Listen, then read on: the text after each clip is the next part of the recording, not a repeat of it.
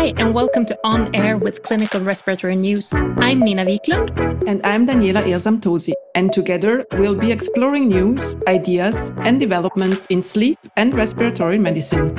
On Air is intended for healthcare professionals only. Hi, I would like to welcome Dr. Patrick Murphy from Lane Fox Respiratory Unit at Guy's St Thomas Hospital in London. Hi, Nina. It's lovely to be here today. Hi, Patrick. And I would like to welcome Melike Dege-Vea. You are a health economist by training and currently Health Economics and Outcomes Research Director at ResMed. Hi, Nina. Hi, Melike. And Patrick, you are very well-known name for all of us working in the field of sleep and home ventilation. And I was looking through your list of publications the other day, specifically on home ventilation. And it's striking that you've been focusing on such a wide range of patient categories. You've been focusing on neuromuscular disease and obesity, hypoventilation syndrome, and COPD. And you've been cooperating with peers from all over the world. What are you working on right now? So we're working on a range of studies at the moment, Nina, and really looking at building on those earlier trial data to see, the further learning that's there. And as you said, we've worked around novel modes of ventilation in obesity hyperventilation, and the large trial we did in the HOT-HMV trial in patients with COPD, and more recently be looking at the health economic impacts of the outcomes in those patient populations. So really looking not just about clinical efficacy, but really looking also about that translation to health economic and societal efficacy as well. Yeah, and that's something that we will talk more about today. But you're very well known in home ventilation for a study from 2017, the HOT-HMV trial that was published in JAMA in 2017. And that attracted a lot of attention. There may be some listeners that haven't heard about the HOT-HMV trial. Do you think you could give just a brief overview what you investigated? No, certainly. And I think it's a trial was a long time in the making. And that was because I think if we look back 10 years ago, home ventilation in COPD was an area where there was great uncertainty as to whether there was a role for that particular intervention. And there'd been a number of small studies that had shown good efficacy, but again, larger clinical trials that hadn't shown a potential role for home ventilation in patients with severe COPD. And we designed the study as a UK multi-centre trial to look at patients with a recent life-threatening exacerbation of COPD. So they'd been admitted to hospital, they'd had acute decompensated respiratory failure needing acute non-invasive ventilation. And we wanted to pick up those patients who had persistent respiratory failure 2 weeks after the resolution of their acute illness. So these were a very particular phenotype of COPD patients in respiratory failure. We took those patients and we treated them with a titrated ventilation strategy. So not just giving low pressure non-invasive ventilation, but titrating up the pressure support for the home ventilator until we got adequate CO2 clearance in those patients. We followed them up for 12 months looking at a range of outcomes, but principally we were focused on admission-free survival as being the core outcome. And we randomized 116 patients, so relatively small by some of today's home ventilation trials, 58 into each group. And then we looked at the outcomes over that 12 months time. And what it showed was a very clear separation between those two groups. The patients receiving home ventilation were readmitted approximately 90 days later, and they had about a 50% reduction in their risk of readmission or death over the 12 months of the trial. So a very clear and powerful signal that this intervention in this particular patient group had great efficacy in reducing an outcome that is really important to patients, exacerbations, but also really important to the health system because of the impacts it has, on hospital care. Yeah. And you published a study in Thorax in March this year, exactly on the home economic implications of the HOT-HMV study. Could you tell us why your study team decided to evaluate the health economic effect of home NIV?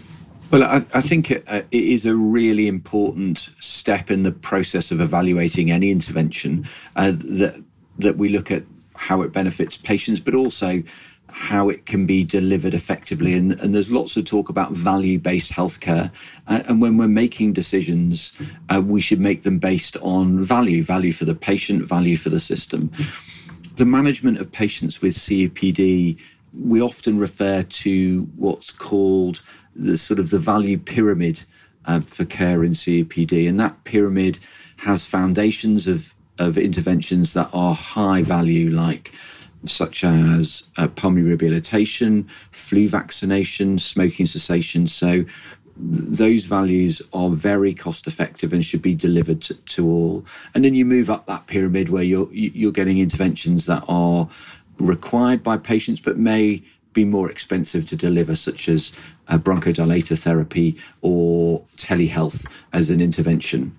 And I think it is important when we're making these decisions to realise we have a certain amount of money and resource available, and we want to make sure we spend that most appropriately. And having good, robust, reliable health economic data allows us to make those decisions and allows us to really go to health providers of healthcare in the UK, that's the NHS, and but in other systems it may be insurers, and say, well, actually this intervention makes a difference for patients and we should be delivering it because actually it's cost effective, and that becomes a really powerful argument then. Yeah. Melike, could you help us out, please? What does QALY mean? It's very central in the article. Sure, Nina. QALY stands for Quality Adjusted Life Year. It's a universal outcome measure which combines the quality and also quantity of life. QALY is applicable to all individuals and all diseases, which make it a very practical outcome measure. It enables comparison across diseases and across programs, like Patrick mentioned, for example. In other words, we can compare pulmonary rehabilitation to home NIV in the management of COPD disease, but it can also go beyond that. We can also compare home NIV to an intervention for a different disease. Yes. And what did the data really show? Was home NIV health economically viable? So we can look at the data from the study in a number of ways. Before talking about the data, I think, or the results data, I think it's important to realise these data were collected in a very robust way. So these patient data were not extrapolated. They were collected at an individual level. And by that, what I mean is for each of the patients involved in the trial, they had a diary that they kept for their medication use, their contacts with healthcare, and the hospitalisation. So it was a individualised, robust assessment of that health economic system. We weren't extrapolating from other data.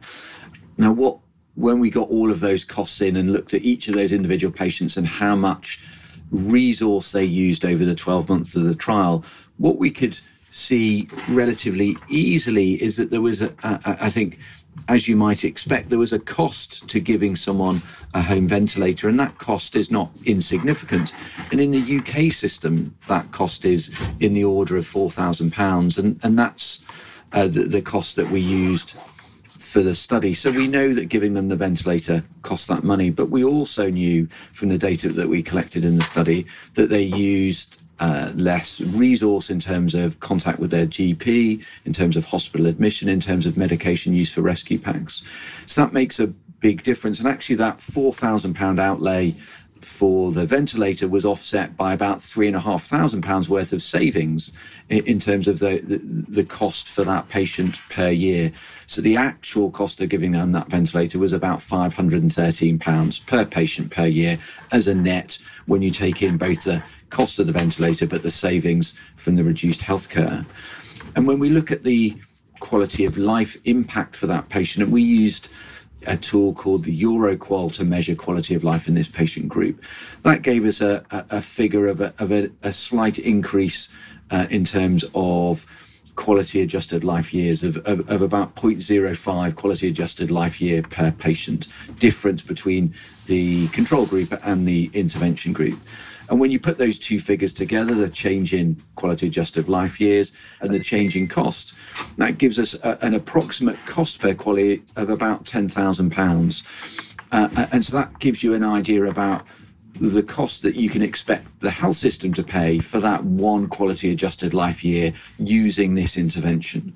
To make those findings more robust, what one does in an economic evaluation is use a number of different statistical techniques. And we used a technique called bootstrapping, which then models the data that we collect using 1,000 different iterations to see how likely the various different scenarios are. And what we could show with that was not only was the average cost effective at that sort of cost per quality level, but actually you could see that the majority of those different iterations and well over 80% were shown to be cost effective in all of those various iterations.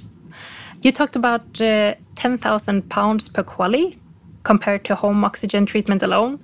Does that mean that home NIV treatment is cost effective? And that's a difficult question to answer, and that partly depends on the health system you're working in and how you value quality adjusted life years. And in some health systems there are quite close guidance, and in some there is less close guidance. In the UK, we have an institute called NICE, the National Institute for Clinical Excellence, and they review data and look at treatments and interventions in various diseases and provide guidance as to whether those interventions can be applied in the NHS. And one of the thresholds that they use is the cost per QALY, and they would normally use a cost per QALY of around £20,000 to £30,000 to benchmark whether something is cost effective, and therefore at £10,000 we're substantially under that. However, that cost per QALY is not absolute, is not fixed, and as I say, it will vary slightly depending on the disease and the healthcare setting. But in most healthcare settings in the developed world, £10,000 would be seen as a highly cost-effective therapy. And Melike, how about the relation between QALYs and cost-effectiveness? Nina, this is very helpful to put in the context for the listeners. QALYs are used as an outcome measure in cost-effectiveness analysis, and the results are reported as cost per QALY. Then we compare this reported cost per QALY ratio to the cost effectiveness threshold defined in a country to judge whether an intervention is cost effective or not in that jurisdiction. For example, in UK, cost effectiveness upper limit is set to £20,000 to £30,000 per QALY. Therefore, we can conclude home NIV with £10,000 per QALY being below the upper threshold is a cost-effective therapy in the UK setting. So looking into the future, how do you think that this kind of health economic analysis that we've been talking about today will influence your daily clinical decisions, Patrick? Nina, I think it's a great question, and this has changed over even the relatively short time that I've been practicing medicine. And if we look at when I first qualified, individual clinicians would probably very rarely think about the value of the healthcare they were delivering, and health economic analyses were less common. I think we've come a long way, and we're all acutely aware that the decisions we make when treating patients need to be seen both at an individual level for that patient, but also in the context of the wider system, and that the healthcare we deliver to any one patient is going to impact on the other patients that we look after as well, and the interventions that we have available for them. I think having these data are really helpful at an individual level, because when we're unsure about whether we can deliver a therapy to patients, if the system isn't set up to deliver that intervention effectively, because NIV is not a medicine that one just prescribes and gives, you need a selection of staff and an organisation that is set up to deliver this effectively. And as an individual clinician, when I know I have the backing not only of the clinical efficacy, but also the health economic data, I can go to my commissioners to make sure that they are aware of that information and properly fund the system to deliver this intervention for the patients that I'm seeing in my clinical practice. So we will most likely see more health economic analysis in the future? I think undoubtedly that these are increasingly important, and I think increasingly understood and valued by clinicians. And in fact, for the majority of large calls now for the NHR in the UK, the National Institute for Health Research, that almost all of their large calls along clinical trials require health economic analysis to be incorporated as part of that research. So you're not allowed to be funded by them to do the clinical question if you're not also going to answer the health economic question at the same time. And I think that sort of thinking is really the way forward. So it will be very busy for all health economists, Melike, in the years to come. Seems so, Nina. But I can also add, on top of what Patrick highlighted, health policymakers are under a lot of pressure for efficient allocation of limited resources, not only in UK, all around the world. Stakeholders need to make informed decisions, and I think we should consider health economic analysis in this context. Health economic analysis can help them to make informed decisions, and therefore these type of analysis will continue to provide very important input for daily clinical decision making and also for health policy making all around the world. And you are right, Nina, it's going to be busy for health economists. Absolutely. We are coming to the end of this session, and I would like to thank Melike and Patrick for this chat. And to the listeners, if you want to hear more discussions on this theme, you can actually watch a webinar on the webinars.resmed.eu called Home NIV in COPD Cost Saver or Cost Driver. There you can hear Patrick discussing with Eline Gansorn from Denmark about this theme. Thank you, both of you. Thank you, Nina. Cheers, thank you, Nina. Bye-bye. You've been listening to On Air with Clinical Respiratory News. For new episode alerts and clinical updates, subscribe to our newsletter.